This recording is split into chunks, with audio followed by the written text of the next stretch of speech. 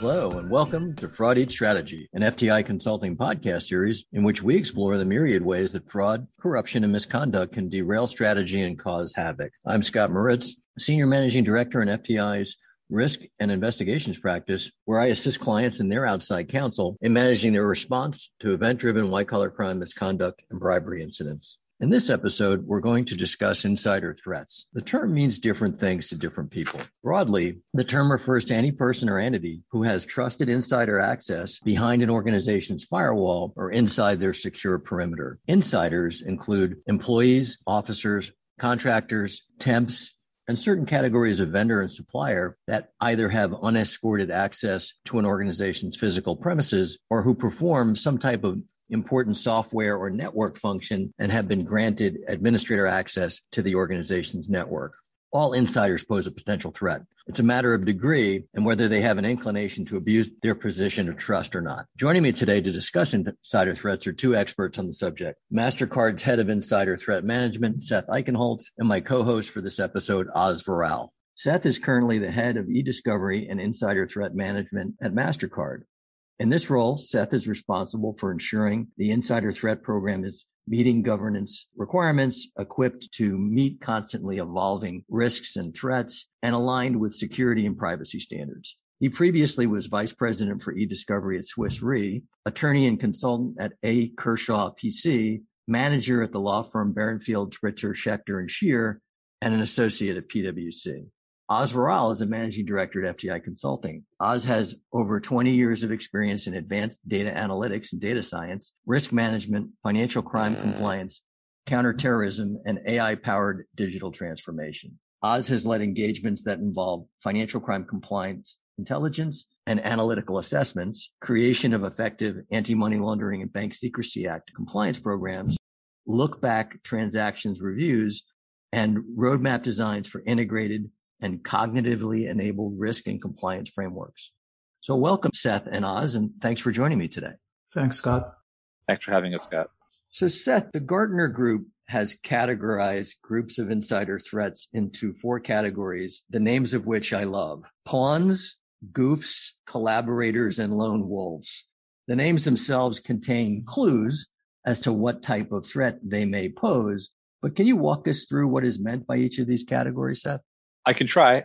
These are terms that were new to me when I first read them. I think we have to look at it holistically, just in terms of the current modern enterprise organization. So actually, Scott, I'm not going to answer the question directly. I'm going to go rogue here and kind of break it down in terms of, I think, where the risks really rely.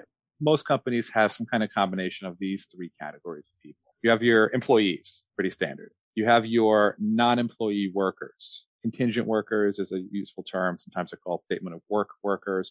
They're people that are actually employed by a third party, but they're basically doing all their work or some of their work for the enterprise. And a question.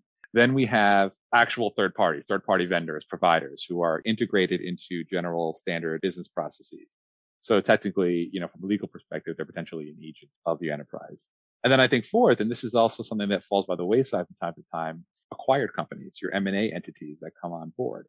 And it takes sometimes years for those acquired companies' employees to fully integrate. But ultimately, they are, employees of the new company. The enterprise is responsible for them and their actions, even though they technically are operating on a day-to-day as a third party. So they all have unique challenges. They all sometimes have a very, very specific potential threat, meaning they may have access to a very specifically high-risk set of data or documents, or it could be just someone right in front of you who is a regular employee that's been there for 15 years.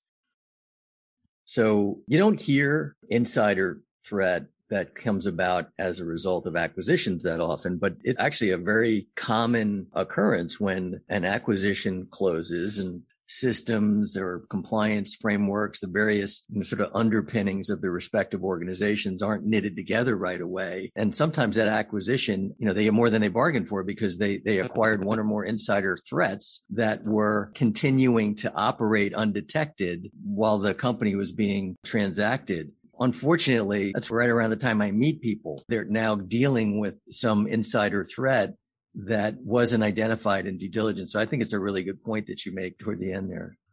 Yeah, Scott, that makes sense. Also, I was thinking, and I wanted to get Seth's perspective on this. while many consider insider threats to be purely a cyber threat, in fact, most of our cyber colleagues spend a lot of time on insider threat related issues for clients. And trusted insiders pose a variety of threats to organizations, including those that have little to do with the network. Theft of inventory, intellectual property, embezzlement, bribery and corruption, money laundering, workplace violence are all crimes that are typically committed by company insiders. So securing a network is challenging, but there is more to securing a network than a robust firewall and malware protection. From your perspective, what are leading organizations doing to counter a wide variety of insider threats to harden their networks, educate their workforce and trusted third parties, and fortifying their physical premises and remote workplaces? I think we have to break this off in chunks, Oz. On the physical side, obviously having an ability to just know who's physically in the building and when is important. So that's a badge thing. Most companies have that. That's not new. Even pre-COVID, many companies had flexible work arrangements. So there are some people that just work remotely. There's some people that come in a couple days a week. But knowing when and where they are is important, especially on the travel side. Part of insider threat is protecting your assets. Obviously, an employee is hopefully your highest level asset. You need to know when they travel. Most enterprises I know of, at least operating at a high level, do, for example, keep track of when their employees are traveling. There's notice kind of given so that if, God forbid, there is an emergency. Look, we've had people fly to a country that suddenly undergoes a coup and, we need to get them out of there. So we do have a crisis management team that we work with. Obviously, that's reactive. The proactive side of that is just to be able to track and know when they're traveling, know where they are without obviously violating their privacy. That's some of the physical stuff we see. We have relied on closed caption TV to capture incidents. Most companies actually have a low tolerance for any kind of physical altercations that do happen from time to time. Sometimes they happen in the parking lot. Sometimes they happen directly in the hallway. So sometimes we'll go to the videotape literally to kind of get a confirmation that this thing actually occurred, because most people won't admit to it, and take the appropriate action there. On the hardening the systems, that's obviously a much broader ask. One of the key things of any insider threat program is to first identify what are your most critical assets. So if you're a company, that makes widgets, the intellectual property related to the making of those widgets or the actual widget making machines on access to them would be considered high priority. If you're a financial institution, obviously your customer data has to come first. What we see really on the insider threat program, though, is that's kind of already accounted for and should not be anything new. Although there are gaps, like we talked about with the remedial M&As. Maybe if, a huge, big international company is acquiring a much smaller, more regional company, the smaller company likely doesn't have the same level of sophistication because they haven't had to. So sometimes there's a bit of a culture shock on that. But what's more interesting is monitoring the employee data, employee activity, where you're going on the network. What are you doing on the network? That's where I think the insider threat day to day really lives. Obviously, we're looking to protect customer information, specifically financially. But on the employee data, that runs very much into the challenges of the insider threat program in terms of meeting regional, global, local privacy laws, in terms of, what can we and should we be monitoring from an employee activity perspective. That's one key area. The other thing we always look to, and this also ties directly into maybe the more traditional data loss prevention or DLP model, is how is it possible to get data in and out of the network? What data are we okay with leaving the network? What data are we not okay? What data are we okay with coming into the network? What data are we not okay? If you're in a financial institution or if you're part of a company that is directly regulated by antitrust rules, most companies hire from their competitors all the day long. A lot of people inadvertently or advertently bring in their prior employer's data with them, figuring, that would be really helpful for my new job. And it could definitely have an impact on antitrust concerns. So there's a monitoring for that as well. How you effectuate that monitoring, what level of detail you can get to, I think that's kind of the, very specific and frankly interesting parts of the insider threat program. You reminded me of when you say, you can't safeguard things unless you know where they are, right? It seems simple enough, and yet that alone could be a monumental undertaking when you've got so many digital assets of varying degrees of sensitivity being created by a huge number of people. I remember doing a theft of intellectual property investigation for a chemical company, and we were walking the plant floor to just sort of try to get a sense of what the vulnerabilities were. And their most sensitive intellectual property was these proprietary product formulas, these chemical compounds that they were using to create their products. And they were all in composition notebooks from grade school with like the marble colored composition notebooks sitting on the tops of the desks of all their scientists unoccupied. Quick win for that consulting engagement. I say, hey, you see those drawers that lock? Well, maybe before you leave for the day, put them in there. Sometimes the simplest solution is the best. I would imagine by now they have digitized those formulas. But I think you're making a great point. Sometimes the most challenging solution is the easiest one. But also, once you start digitizing things, that's where I think it becomes safer, but also more challenging, because the other side of the where is your data. It's the who, meaning who has access to it. But access becomes very, very challenging, right? You have you get people who are longstanding with an enterprise, or when I say enterprise, I mean, who change jobs over the course of 15, 20 years, 6, 7 times. So sometimes they have legacy access to a repository that they may or may not need for their new job. It's very rarely cut and dried or black and white on that. And that's an opportunity, right? So any insider threat program will talk to you about opportunity is half the deal, right? If you can do something, you might do something. There's even instances where people who maybe work at a call center, a lot of times those call centers are 24 hours a day. They have 3 shifts and you have 3 different people or sometimes more working the same terminal. So while they even, likely have their own user ID and their own on a system, you still have to collect data from a single endpoint. So who did what when? And, that's not always cut and dried either. The logs are rarely that easy to decipher. So there was a lot of other sides of that whole, Marvel notebook, composition notebook side that you think are simple answers. But ultimately, some people would prefer just locking those notebooks up in a safe every night and keeping the combination with one person. That actually is arguably the more simple solution.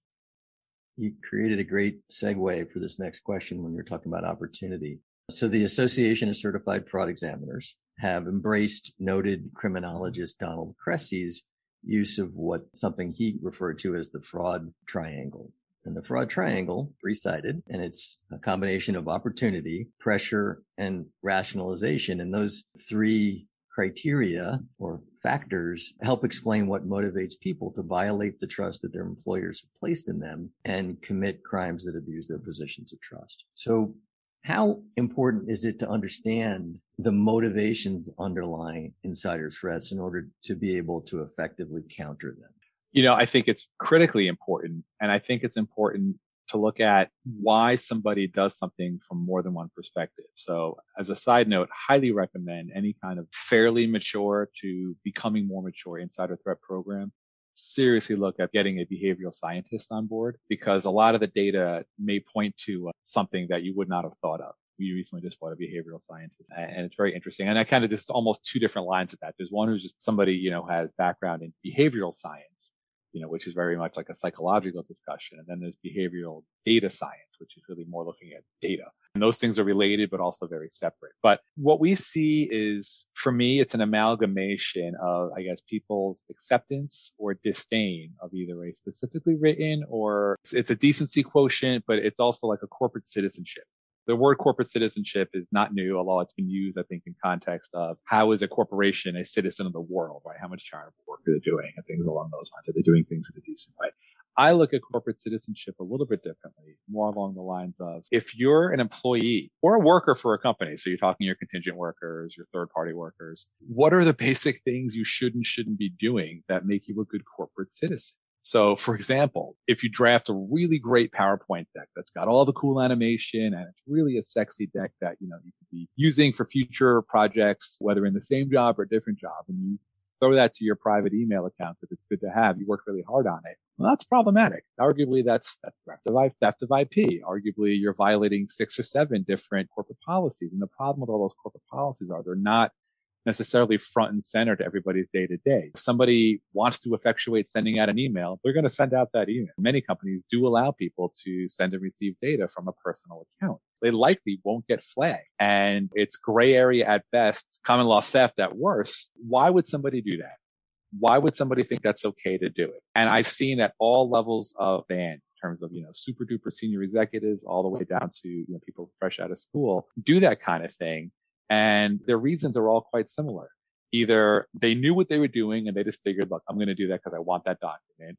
Or they didn't realize what they had done is probably violative of several policies and potentially theft. So a large part of this goes towards proactive education. Are you being a good corporate citizen? Are you doing the right thing by your employer? And that's an interesting conversation to me because I think everybody has a different perspective on what they, quote, owe their employer, just like what their employers owe them. Seth, so you brought up something really interesting. I was thinking about it too. You brought up a data scientist. 2 points, cognitive and non-cognitive. And you're absolutely right. So there's the behavioral analysis piece, and then there's data, hardcore data. But then the behavioral analytics converts data into an actionable intelligence. What I wanted to, ask you is in relations to sentiment analysis in the context of insider threat is in order to conduct a really robust, effective sentiment analysis, it has to be holistic over a timeline because, we humans, we got our own complexities and things vary from day to day and, communications vary from channel to channel and so on. I mean, this is tricky, but how do you conduct a really effective sentiment analysis while protecting employee data protection, in the context of data privacy and emerging regulations that are also coming out this way, the US? So it's a great question. I think maybe we should just backstep and explain to people maybe what sentiment analysis is before we deep dive this. One of the newer things that, and I don't argue it's not that new, but one of the newer things many insider threat programs are trying to push forth is the traditional items in an insider threat program are you're going to have your data loss prevention, user behavior analytics, which is really looking for deviations outside the norm of behavior, user activity monitoring, which is really actually monitoring what someone's doing at their endpoint on their machine on a specific basis. One of the newer areas is sentiment analysis. And sentiment analysis, in my opinion, and please Oz, keep me honest on it, the way I would describe it is it's really kind of a combination of textual analysis with a little AI sprinkled in. I use that term lightly, and a little bit of behavioral analysis sprinkled in. In other words, we're having an enterprise monitor level tool that looks at text. You can imagine the different kind of tools that really are incorporating text. You're talking about your instant messaging applications and email for the most part, but arguably you can look at any text across the screen, and there's a tool that will kind of suck in that text, figure out who said what, hopefully anonymize it to meet privacy, which we'll get into requirements, and then associate that conversation or that snippet of a conversation with a risk score. So something along the lines of I'm going to kill my boss might trigger a specific risk score because of the content of the conversation versus, I don't know, it's been a sunny day today, which, is probably very innocuous. And that's why natural language processing is quite important, right? Right. So I was going to say, I don't think it's particularly new because NLP or natural language processing has been around for quite some time. Right. It's been used in various formats in various different industries, including the e-discovery industry for many, many years. So where does the AI come in? The AI comes in and kind of coming up with a scoring. What is the potential problematic nature of that conversation or that particular text or that piece of textual analysis? And that gets to, I think, the earlier point, which is why I agree with Oz, having both a behavioral scientist to say, yeah, over the course of these 65 different examples, I can determine that this person might present this level of risk.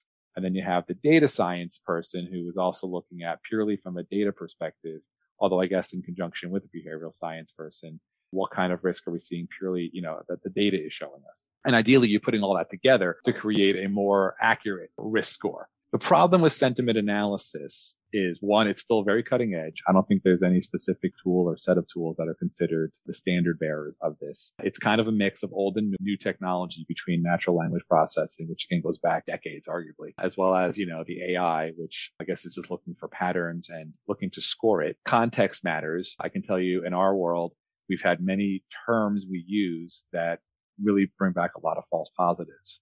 My favorite example was the word kill. People use that word a lot, not in the context of actually ending somebody's life, but in terms of killing a conversation, killing a process, all kinds of completely innocuous conversations. So it involves a lot of false positives, sentiment analysis. And my understanding is from the insider threat perspective, a lot of sentiment analysis tools that are in the insider threat world started their life really as a proxy for an HR survey. I know several instances where companies were literally using the same technology to get more detail on how does a company feel about this major corporate chain? How does the employees feel about if we close this office? Which actually was pretty accurate and common during COVID.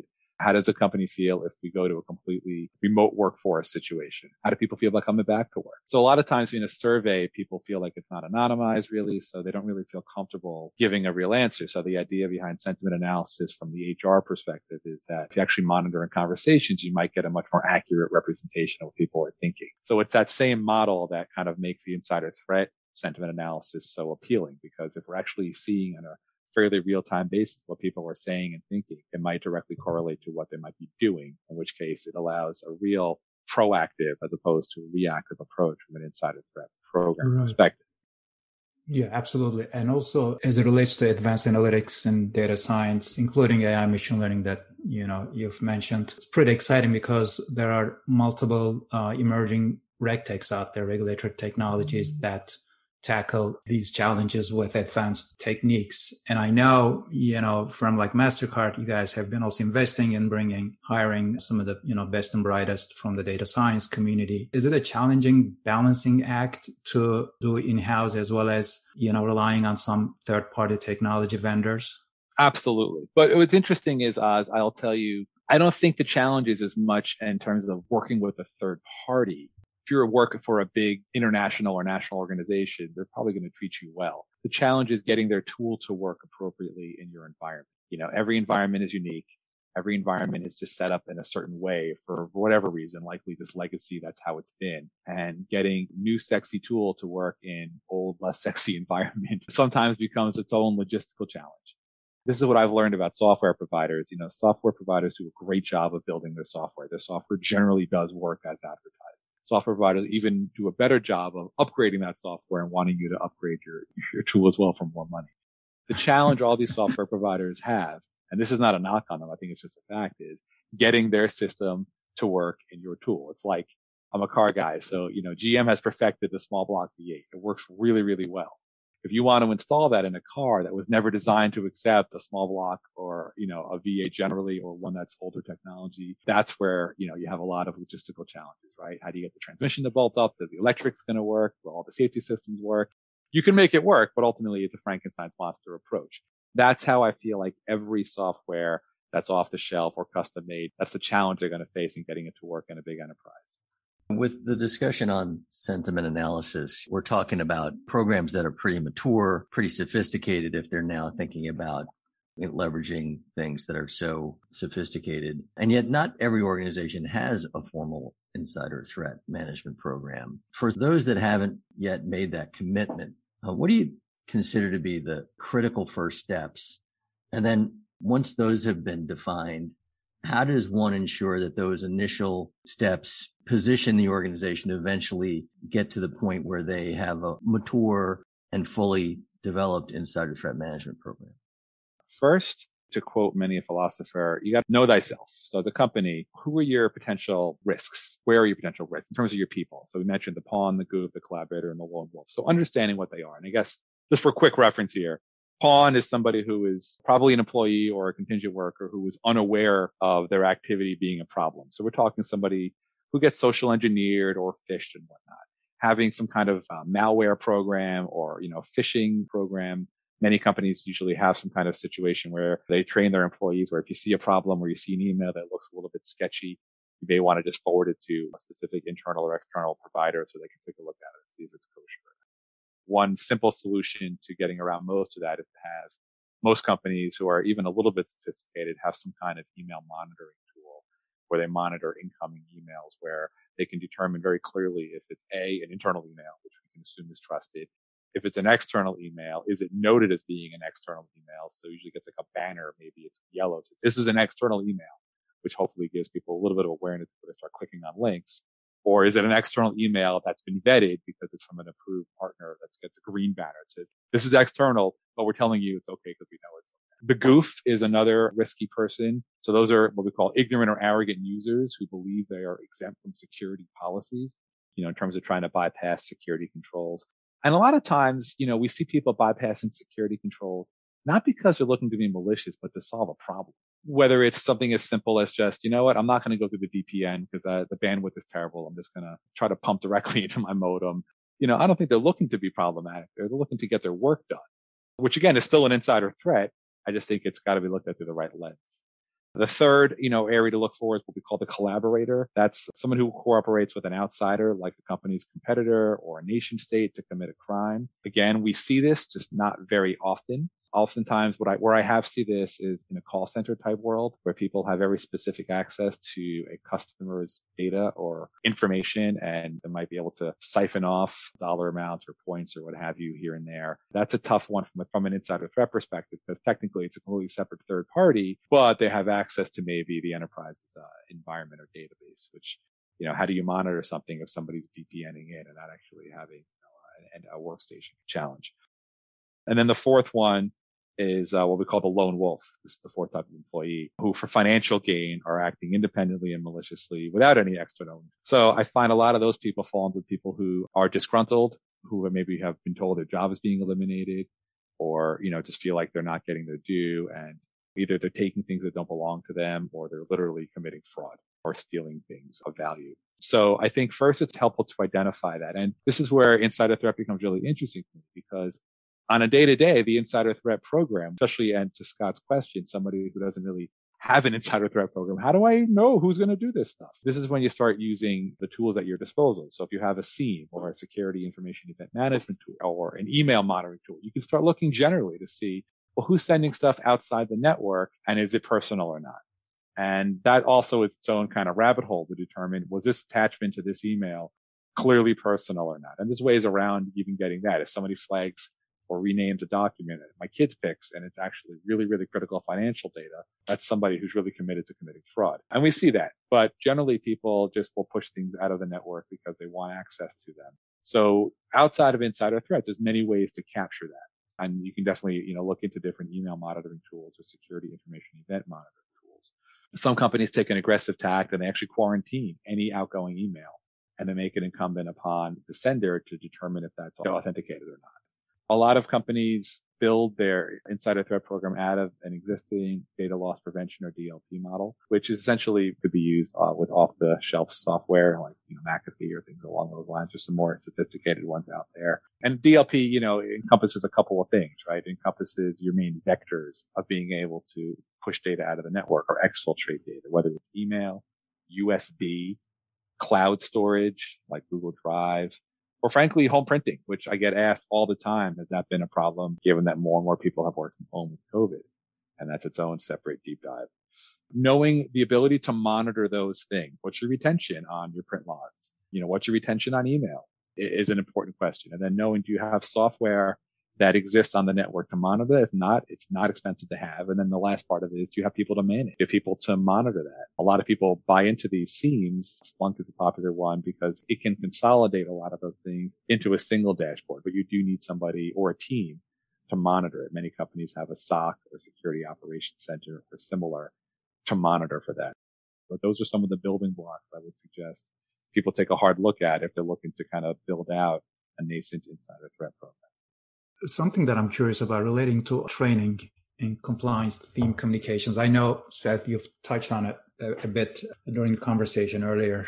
As you know, some of the most impactful training in compliance theme communications are those quote unquote ripped from the headlines, stories Sure. of actual bad events that happen inside organization that can be used as a teaching tool. Do you have a good cautionary tale that you share Sure. with colleagues to illustrate the potential risks posed by? Sure. I mean, and it's interesting because this was a fairly big news story and then it kind of wasn't. If you recall a couple of years ago, the assertion was that a senior engineer for Tesla, the electric car company, had access to all the Tesla self-driving protocols, which if you can remember is kind of really important, right? Because that was considered the next step in the world of cars and the transportation is autonomous driving. Whether that ever will happen is a separate conversation.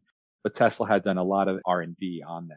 Yeah, so that was the a hot assertion, story. I remember that. Yeah. Right. So the assertion was this engineer, for whatever reason, disgruntlement or more money, what have you, accessed basically the mother lode of all the R&D on this and all the intellectual property and transferred it to his personal cloud account, left the company, went to a very small startup competitor.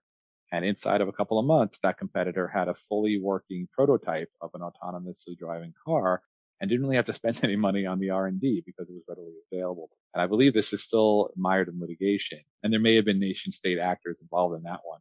But I think it's a great cautionary tale because for Tesla, it's really bad. They essentially do three things, right? They build cars that are electric. They build batteries to run those cars, and also they do their whole solar roof panel thing. And then I guess their third new thing they'd like to get into is the autonomous driving business. If what's being sold or being stolen rather, is directly germane to a company's money-making enterprise, it's probably really, really important. So you have to wonder, well, where was the access controls? And that's where you get into it. If that person was directly responsible or working on that program, of course he or she should have had access to it. But then, is there a way to monitor things like that? So one thing we're looking at, for example, is can we monitor the outbound traffic of source code? Right? There's only so many flavors of source code that generally exist out there. There are tools that can look for certain types of syntax that can automatically say, oh, that's a credit card number. Oh, that's a telephone number. We don't want that going out. It might be a customer list for that. A lot of false positives on that, but that's the kind of level of detail that I think the company needs to look at to avoid that, because Tesla, even if they win whatever litigation, they've already lost here, right? And you got to remember, there's two levels of damage here. There's financial damage, but then there's reputational damage. That's where these things really hit home, right? It's not so much the existing dollar amount. It's the market impact, the way people think about your company that ultimately can lower stock price and cause much bigger problems from a risk perspective down the road. That's interesting. I mean, also there's another risk, which is the speed to market, especially in this, exponentially growing tech space. So let's say you end up recovering well, even financially, but then as it relates to your IP and trade secret, that has gone out to the competitor. The product that you were hoping to launch now it gets significantly delayed, and you got to come up with some modules and different kind of versions and upgrades. This is where I feel like one of the keys to any insider threat program success is a really good relationship with the human relations team. Some people call people and capabilities now, but that really matters. Why? Well, people are leaving companies and getting hired all day, every day. That's nothing new, right? But when people are hired, they're being hired for their level of expertise and their knowledge. And a lot of people, like I said, a lot of their knowledge and expertise is encapsulated or showcased in some of the documents they've created or worked on. And a lot of people feel like, well, if I worked on it and I was the author, I own it. And that's against the conventional wisdom of if you do something on company time with a company asset, it's not yours, it's the company's. I mean, that's going to be in most people's handbooks, right? And if it's not, maybe it needs to be. So that gets directly to my conversation earlier about corporate citizenship.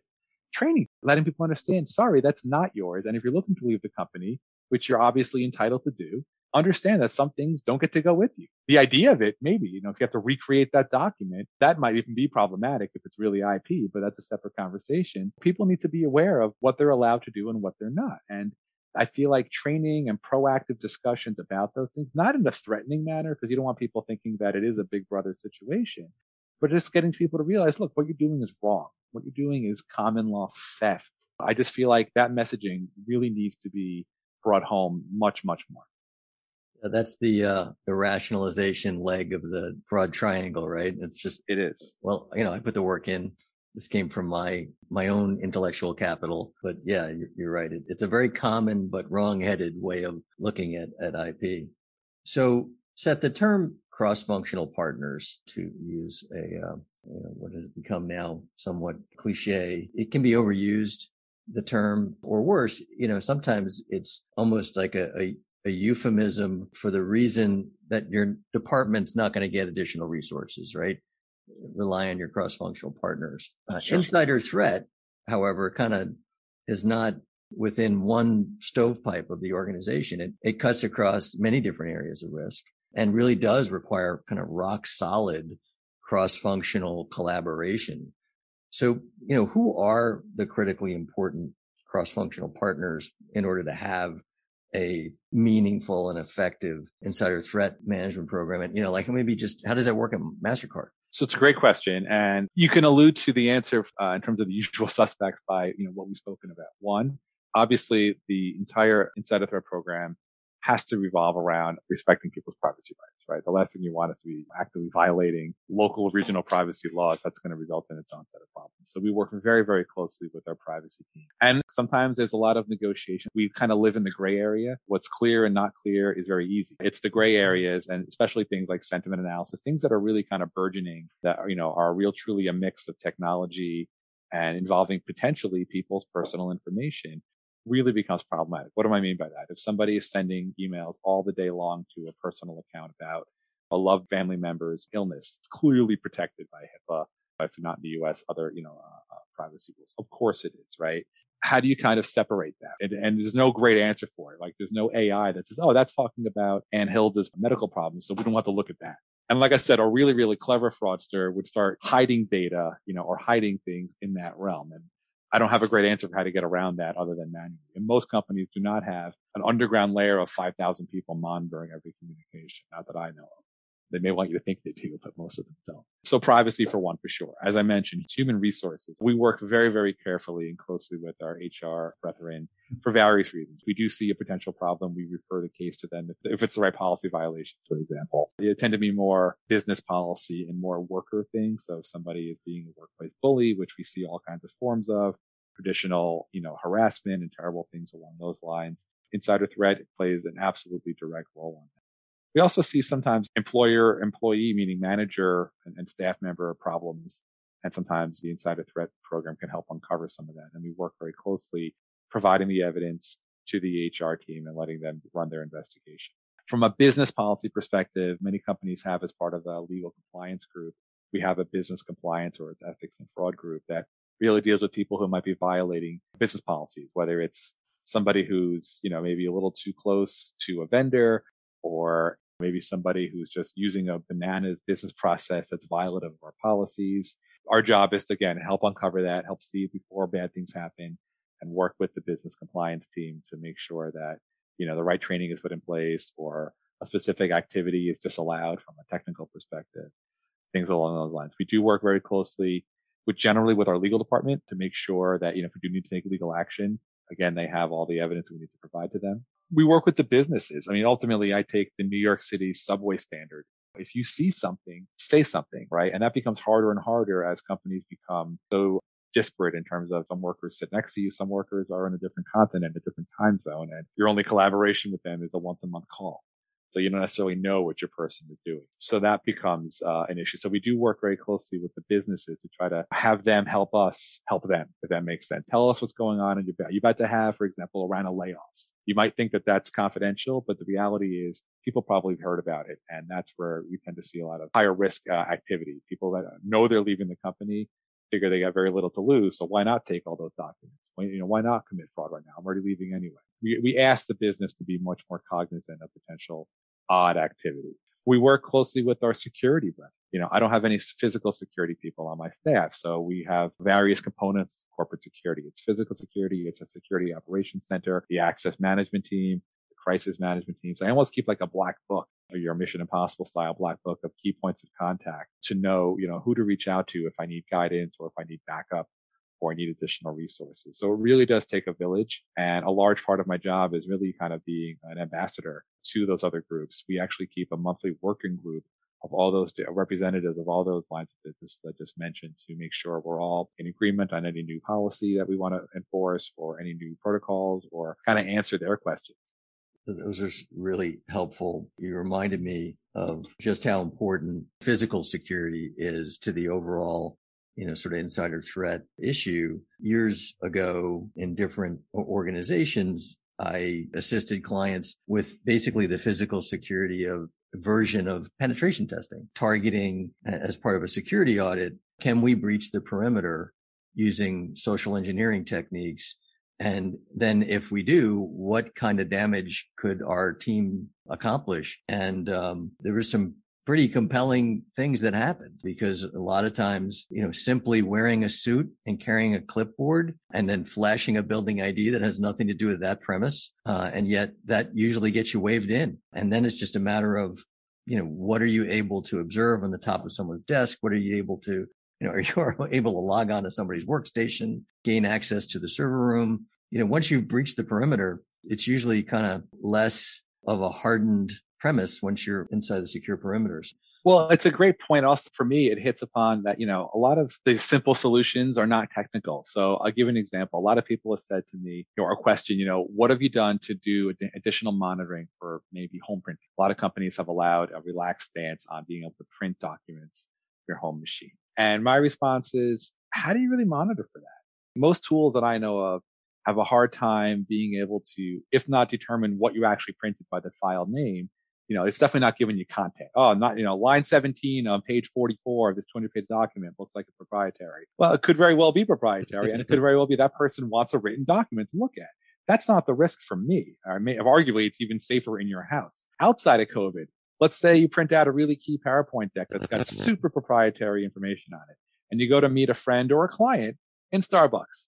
And that document comes out as it maybe it's supposed to, and then you accidentally leave it on the chair. That for me is a much more risk than printing it at home or printing 400 documents at home because you're old school and you really prefer to read documents on paper rather than on a screen. So I don't really have an answer for how to deal with that. I can just tell you, I kind of really examining what really is risky is challenging. And then in terms of how do you set a threshold on home printing? A lot of people do it on total pages. I'm not convinced that 400 pages, as a random example, is any more or less secure than that one page that might be really problematic. So, there's no wrong or right here. It's just a function of what tack are you going to take and is it really effective or not? And it's very hard to determine what is effective. But, some of the basic things, for example, a lot of people will tell you when you go into a hotel or a Starbucks, be careful logging into the network as a tack. And while that's true, I would argue that's, no less risky than just somebody walking behind you and seeing what's on your screen. Or maybe capturing, from eyesight, the buttons you push for your password. All that's possible. So I don't have any great answers for that other than sometimes it's not necessarily a technical issue. Sometimes it's a human interaction one and a common sense one. I guess at a high level, it is worth kind of having that real honest conversation. Do you really feel comfortable stopping somebody and saying, hey, I don't see your badge. Do you work here? Are you within your rights? Sure. Is it probably a good idea? Probably. But the reality is I think people are loath to do that, right? People generally hold the door for people. And unless you work in a really secure government contractor type business in a standard corporations, people just assume that, of course, you should be in this building. Why else would you be here? Well, and that's why it's so easy to exploit human nature, right? Because we're not wired that way. This has been a fascinating conversation. You took us through a whole spectrum of issues. You've got a very scholarly view on insider threat. And I think it's something that anybody interested in the subject will really get a lot out of. So really, thank you both so much for your time today. Thanks so much. It was an honor. I apologize if I kind of rambled on too much or went off topic, but again, I think it's obviously not just a topic that's near and dear to my heart because it's the area I work in, but I do find it to be really a truly fascinating line of business to be in that has real true value. Any company that has a working chief security officer will definitely want to have a conversation if you don't have an insider threat program about putting something together. And obviously, people can feel free to reach out to me with any questions or comments. I know we're still building. I'd say we're kind of in our middle age now. We're certainly not totally mature, young middle age. But I certainly appreciate the opportunity to speak with both of you as experts and friends. I appreciate that. Scott, thank you for hosting. That was MasterCard's head of insider threat management, Seth Eichenholz, and my co-host for this episode, FTI Managing Director Oz Virol. This concludes this episode of Fraud Eats Strategy. I'm Scott Moritz. Thank you for listening, and stay tuned for the next episode of Fraud Eats Strategy. If you have an idea about a fraud or corruption case, topic, or guest that you'd like to hear about on a future episode, email us at fraudeatstrategy@fticonsulting.com. Thanks for listening.